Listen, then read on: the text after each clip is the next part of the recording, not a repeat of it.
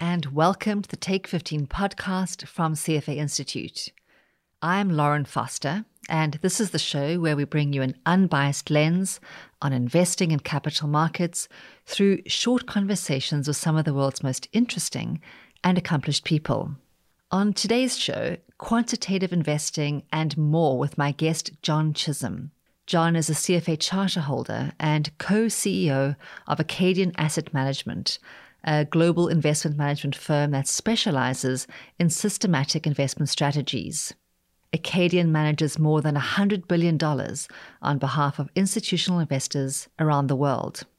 John and I talk about Acadian's approach and where he sees the most promising innovations taking place in today's quant investing world. I also asked John about building a firm culture that is suited to attracting and retaining data scientists and machine learning experts, and what investors who want to work in this field need to know. Some of the other topics we cover include ESG investing and the outlook for value. Now, this week, for the first time, I've added a third closing question. I got the idea after listening to an episode of This American Life that first aired back in 2001 that was all about superpowers.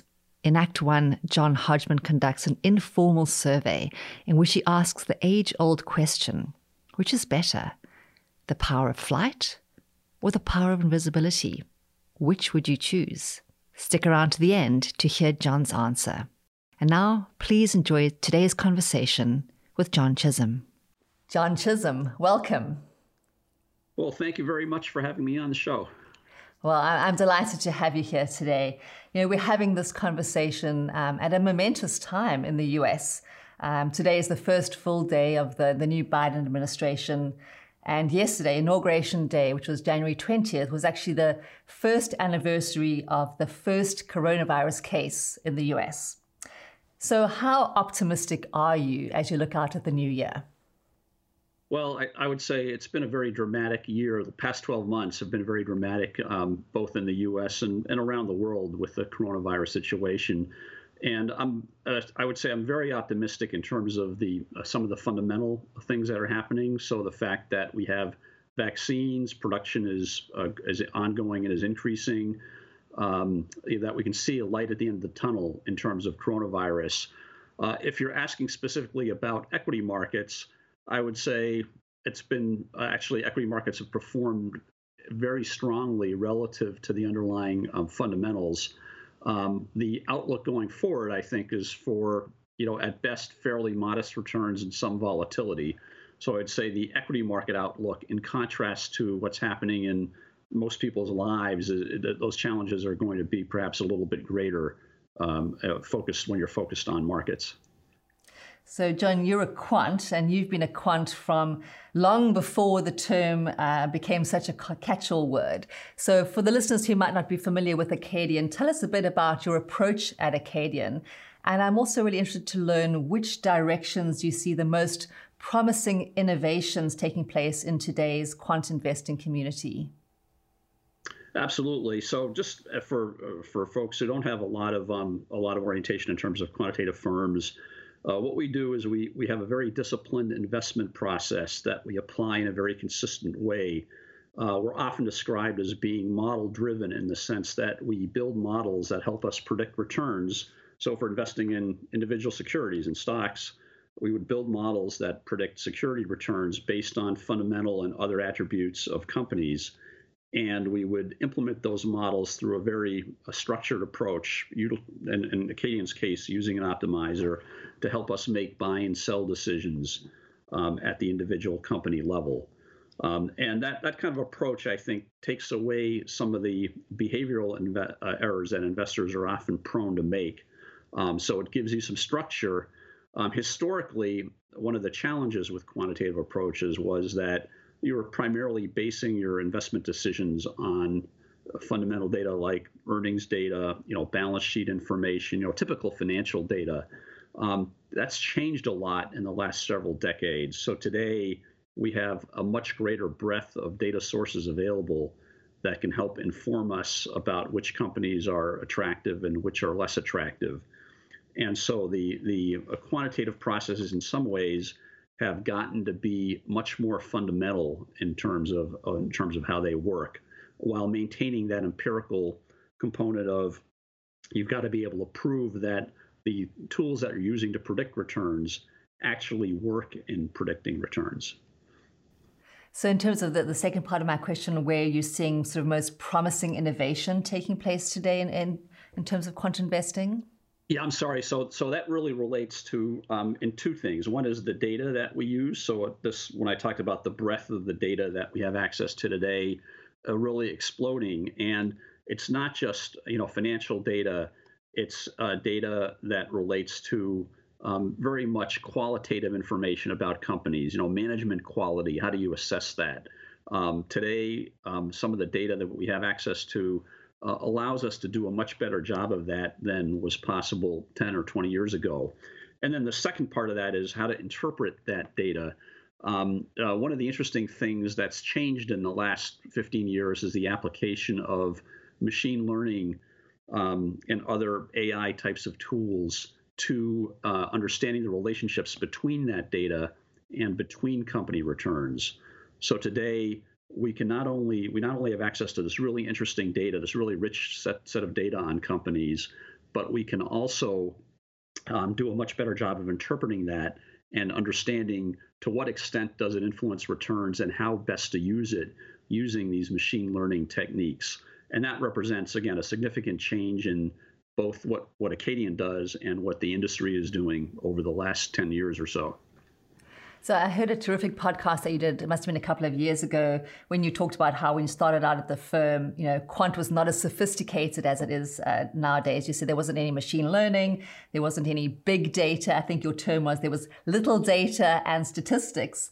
And of course, a lot has changed since then. There have been these huge leaps in terms of machine learning and data science.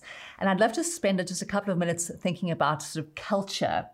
And my question really is, how do you build a culture that is suited to attracting and developing data scientists and machine learning experts, so particularly the PhD level people who like to publish and collaborate on their work? And that's not really an approach that's that practical for a quant fund. So how do you go about it?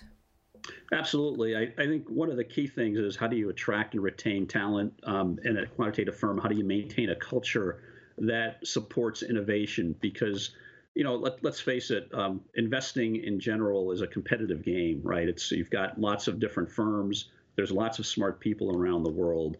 And, a lot of them are looking at similar or the same underlying information in terms of trying to make investment decisions.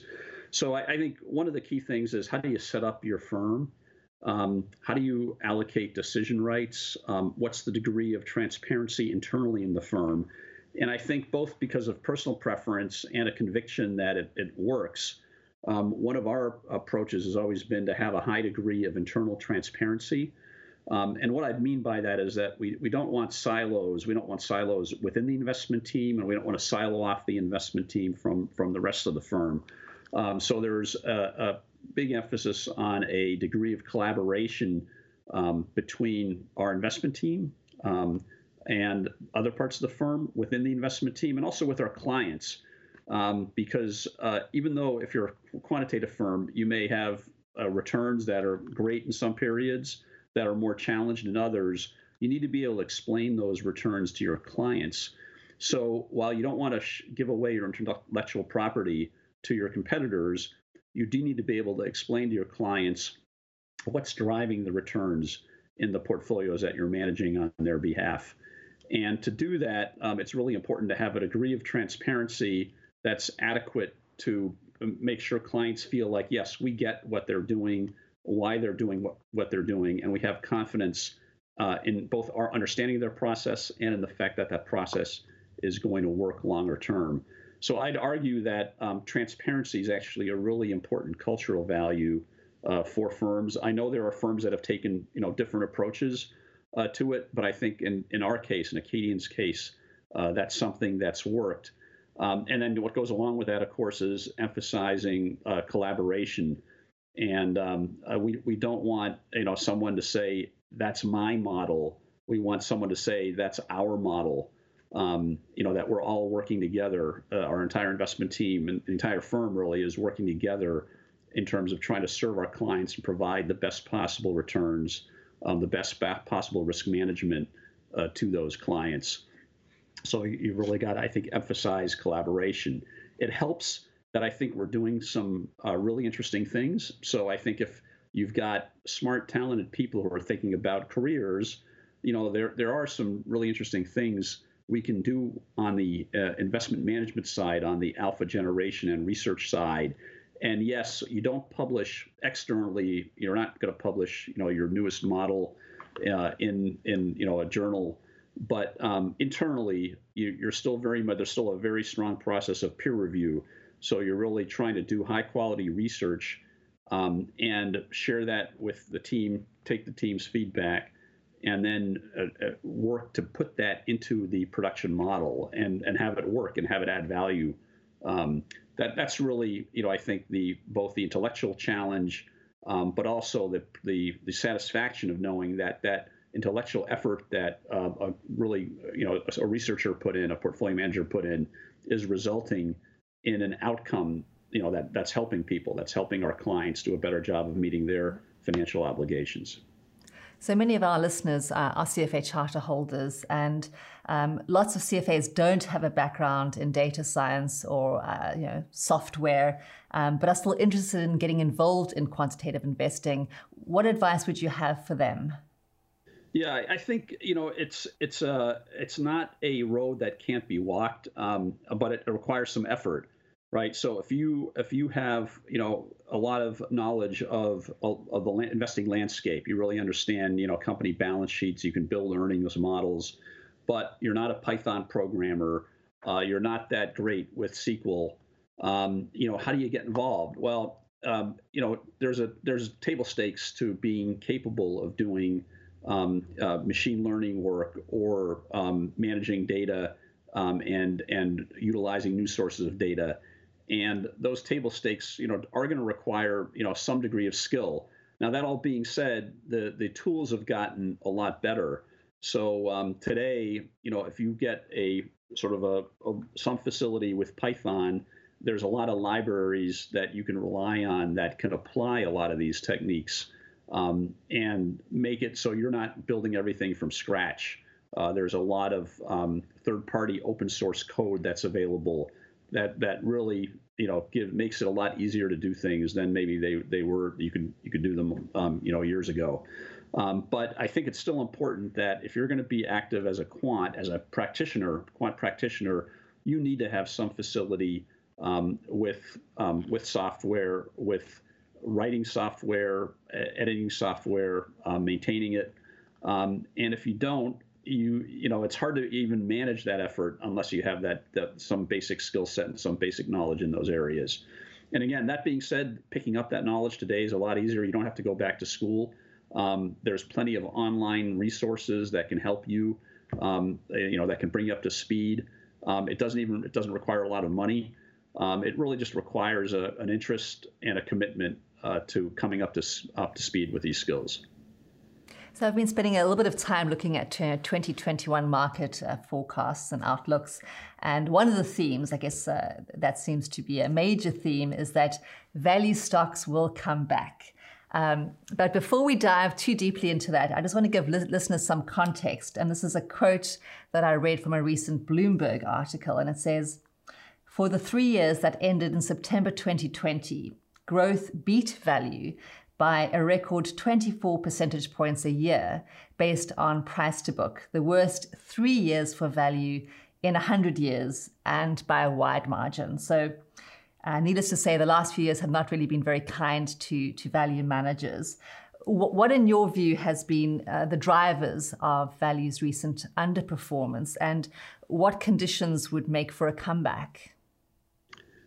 First of all, I just acknowledge it's been a crushing period for value, and any manager that had a extremely heavy value orientation has just had very difficult performance. Quantitative managers typically have a component of value, and how big a component does vary, but there's no question for most quantitative managers that value headwind has had a significant negative impact on the returns they would have otherwise generated. What's driven that? Why have we seen value do so poorly?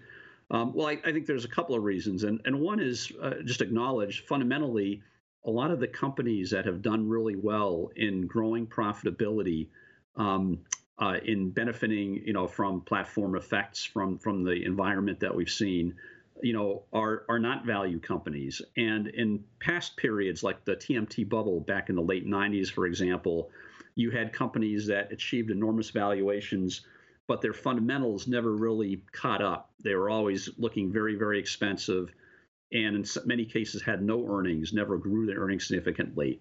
That's not the case in this latest period.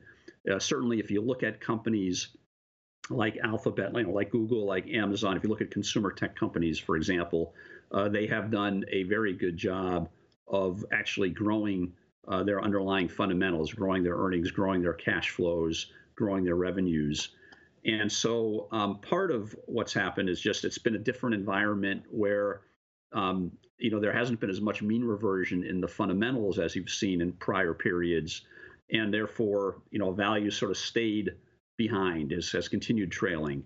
But the other part that's happened is that the premium for these companies that have been able to generate growth has grown. So the spread in valuation between value and growth stocks has grown.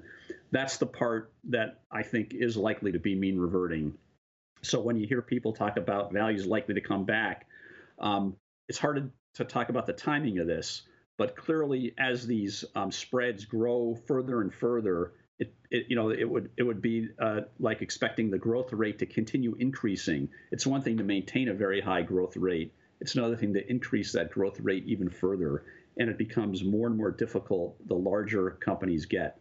So our expectation is also that value will make a comeback. I think we're maybe more skeptical on knowing exactly what the timing of that comeback is. It may have started already. Value's off to a good start in January, but you could have said that in a couple of the previous years as well, and they haven't turned out that way. So I think it's important to manage risk by essentially as a quant by having a diversified set of positions in your portfolio, some of which are value driven, but also to consider other characteristics, growth-related characteristics, quality characteristics, things like technical characteristics, momentum, top-down effects. There's lots of different components that can go into building a portfolio. Value should be one of those. But if anything, the last decade has shown us that it should not be the only one, that you've got to consider other types of factors as well. Right. Can you tell us a bit about Acadian's approach to value investing? And I guess related to that, how your quant skills help you compete with other value managers? Yeah, absolutely. I think, if you go back, again, several decades, and this is sort of all we had then, price book, price earnings, price sales, you had certain fundamental ratios. And there wasn't the data availability at the time to really dive more deeply. I think today, what you can do is you have access to a lot more information, not just more detailed financial information, but other kinds of information. So, for example, when you're talking about value and you look at value relative to what? How do you measure value? I mean, the rise of intangibles in terms of how companies are priced is important. So if you're talking about technology companies, what are they spending on R&D? What kind of value is that R&D creating? And how do you measure that when in financial accounting in the U.S., typically R&D is written off, is expensed as it's incurred. But in reality, that R&D is creating value in the future. So you've got to measure that in some way. And the same thing goes for other kinds of things that may be expensed based on GAAP, on generally accepted accounting principles, but that actually contribute to a company's ability to earn and to generate cash flows in the future. So the long-winded way of saying it's become more complicated to measure valuation, and it's very important, we found, to measure it in some other ways beyond the simplistic ratios that investors were using 20 and 30 years ago. What helps in terms of doing that is not just access to that data, but also to have an infrastructure that allows you to quickly and effectively evaluate once you've constructed a particular measure of value, how effective that measure is across different industries, different markets, across different accounting conventions. It really allows you to tell, how heavily should you weight a particular type of valuation measure in your process. And that's sort of another part beyond just actually having the signals and the ideas. That's another part of running a quantitative investment process that's very important. So when we were chatting before, I think you'd mentioned that Acadian started out primarily as an equities shop, and now you take a multi-asset approach. So some economic and behavioral trends tend to be expressed across many asset classes. So for example, risk on, risk off sentiment might move the oil price, interest rates, equity indices, the Japanese yen, sort of all in concert. Does your approach look to leverage a particular common theme across asset classes, or are you looking to diversify by exploiting different causal factors? Yeah, in our approach, so just in Boy reference, we have had an equity set of equity strategy we've run for a long time. These multi-asset strategies, we started developing these about 5 years ago.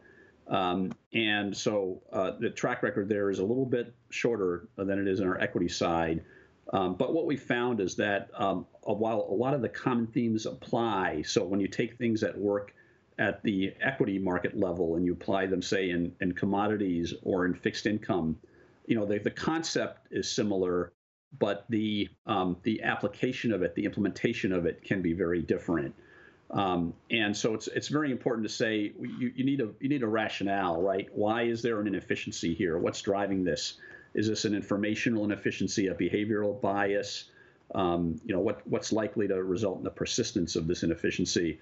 And there's good stories around like value as an example, right? There's a decent, despite value not working certainly over the last 3 years, I'd argue over the last 10 years, it really hasn't worked effectively in equity selection. When you take measures of valuation, you look at them in other areas, you can find that in some areas they've actually worked pretty well over this period. But they're different. They're not measures of value that are the same measures you would use as applied to equities. If you're looking at commodities, looking at supply and demand measures are useful, and you can argue semantics about what category should those fall in. But we would argue, there's a fairly broad quality category that applies to both equities and in commodity markets as well. That's very useful. So the point is, the concepts may be similar, but the underlying signals that you're using differ quite a bit depending on which asset class you're looking at. So in the last year or so, or certainly more recent years, we've seen quite a big rise in ESG investing. And I'd love to hear a bit more about Acadian's ESG philosophy. And I'd also like to know how you differentiate, I guess, your quant ESG approach from other ESG sort of quant-themed offerings. I think ESG is very important for two reasons. One is it's important to our clients. Many of our clients, and this started in Europe and in Australia, but it's really a global phenomenon. Many clients put a lot of weight on ESG issues when they're determining how they want to invest and which managers they want to work with. And then the second thing is our employees. I mean, I think there's some degree of generational change in the investment industry. And I think a lot of people coming into the industry, yes, they want challenging intellectual problems. They'd like to see some financial rewards, but they also want to feel like they're doing something positive in the world. And it's important to them to invest in a way that is consistent with their personal beliefs and views. So we've treated ESG as something that's important. And we've often had for a long time had a view that these kinds of themes can be beneficial in terms of generating investment outcomes. What we found when we're applying ESG is that a lot of the information that you'd want to rely on doesn't really come from traditional sources. It can come from news and media sources, from third parties like NGOs, and collecting it and processing it in a useful form is really an important part of utilizing ESG. So just to give you an example, of types of things that we would want to look at. One thing is, can you measure things related to employee well-being? So the idea is that a more engaged, more committed employees result in better business outcomes. That's not captured well. That investors don't discount that very well because they don't really have good reads on, especially at sort of smaller and mid-sized companies, how engaged, how committed employees are in those businesses. And to get measures, those kinds of measures, to get reads on that, you really need to go to more non-traditional sources of information in order to access that kind of data. And it takes quite a bit of digging. You can't just utilize, there's large providers of ESG data, but we found that their measures don't have a lot of predictive value. You really need to dig in more. Another example would be measures of carbon exposure, environmental related issues. And those can be very useful, but you really need to make sure you can adjust those for the current environment that the companies are operating in. So different markets have different ways to regulate carbon emissions, taxes, regulatory penalties, or lack thereof. And you really just need to be careful that you understand what's the environment that companies are operating in, and therefore how is that carbon exposure priced in different environments. That would be another example. So it's really ESG issues matter quite a bit. Certainly governance, social, and environmental issues all have an impact on returns. It's complicated to measure them. It's data intensive, and it's very hard to just subscribe to a data source and say, okay, here's all our ESG data, because we found anyway that that's not particularly productive in terms of adding investment value. And when we incorporate ESG in Acadian's process, we want to make sure that we're doing it, both because it's the right thing to do, but also because it's adding investment value to our process in some way. So, John, you joined Acadian as one of the founders back in 1987. So you've had more than 3 decades of experience as a professional investor. And I'm wondering, what are some of the lessons you have learned over that time that could be uniquely helpful to understanding the current environment?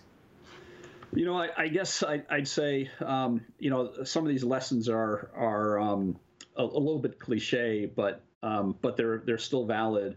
One is that markets can stay irrational longer than investors can stay solvent. So this is sort of like looking at, say, the last 10 years of value returns. Value's got a very good long-term track record. When you say long-term is 30 or 40 years, but it hasn't over the last 10 years. And somebody who's really committed to purely a value approach and lacked effective risk management, there's companies that have gone out of business in the last couple of years, just because their returns have been so challenging in an environment that really value struggled in as much as it did. So it's important to have the bottom line is it's important to have effective risk management in your approach, whether that's a fundamental approach or a quantitative approach, even when you're convinced that over time markets are going to come around and reward what your view is. So another example of that outside of value would be emerging markets equities right now have become incredibly concentrated. If you look at the benchmarks, the top 5 companies make up something like 25% plus of the emerging markets benchmarks. And so if you have a portfolio doesn't have effective risk management in it, if you've had a huge bias against those companies because they've typically looked expensive on different measures, so there's a valuation component there as well. Or just if you like very highly diversified portfolios, emerging markets has been a little bit more of a struggle typically for those kinds of managers. So again, it just points to the importance not just of having a good source of alpha, a good ability to pick securities, whether that's fundamentally driven or quantitative, but also an effective risk management approach that allows you to get through periods where your alpha signals aren't working as well as they have historically. And I guess the other one is just, staying the course is hard. This is related. Staying the course is hard when short-term results are poor. And I'll give you one more example of that. There's a set of strategies that have been sort of interest to investors for the last 10, 15 years, these low volatility strategies. So low volatility equity strategies, for example. And in 2020, low vol strategies generally did very poorly. So there was a huge gap between the returns of low vol strategies and between cap weighted benchmark returns. Historically, low vol strategies over the long term have generated about, depending on which types of strategies, 70-80% of benchmark risk and match the benchmark return. So 2020 really stands out as a not very good year for low vol. But the results are sort of within historic bounds, right? It's not in a year that ended up pretty strongly. It's not something that's sort of outside the pale. And so it's predictable that every now and then you're going to have a year like 2020 for low vol strategies.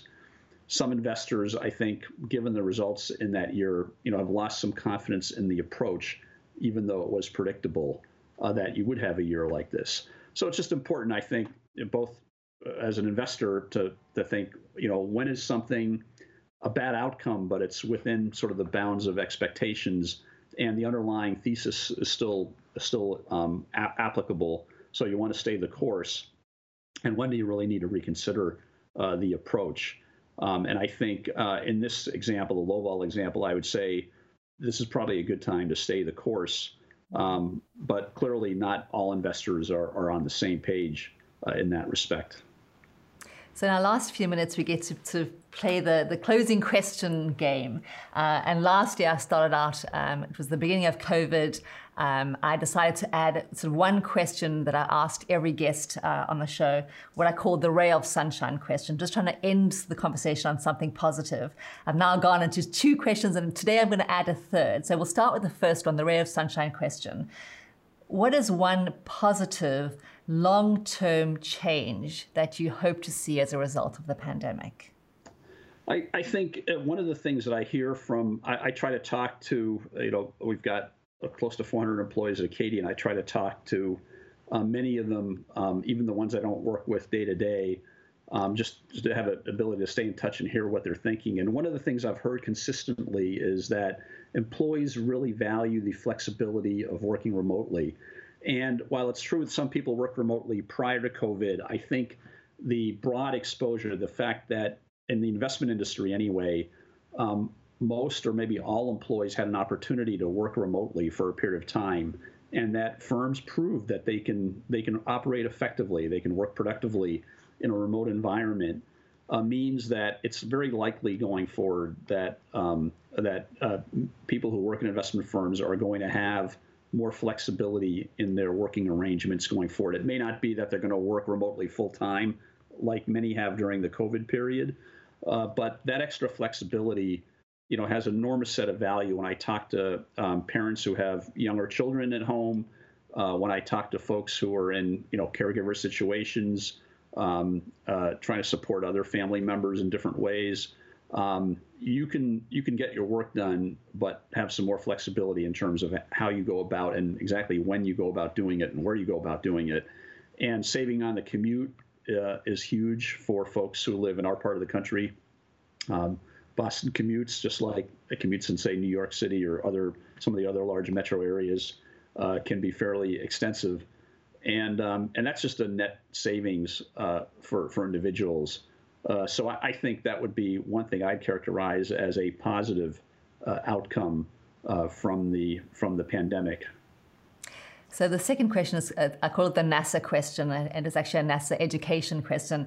And you are uniquely suited to answer this question, because I should just let listeners know that you were an aspiring rocket scientist, that when you went to college at MIT, your passion was building or designing spaceships. So the question I've been asking all my guests in the last few months is, you're about to go on a long duration space flight. You can take just one item with you. What item do you take? I'd want to think about that more, but the first thing that pops into mind is Kindle or something like that. Just something, it's fantastic. I used to carry, books with me when I traveled to see clients or went to meetings, and you have 2 or 3 or 4 books with you to run through a couple of days of travel on airplanes and so on. And today, you just download whatever you want on your device, and you can just read it anywhere you want. It's lightweight, it's backlit. So for me, that would be something that would be very important to have, is just the ability to access anything anybody's written anywhere, and just be able to read it on the Kindle. I find, there's so much, there's more interesting content than there is time to go through it. And this just gives me an ability to access it in a very convenient way. So the final question, and this is the first time I'm asking this question, and you're our first studio guest for 2021, so you get to be the first one to answer this. And here it is. So flight or invisibility, and whichever you pick, you'll be the only person in the world to have this superpower. Which do you pick, and what do you do with it? I was not expecting that question. I would say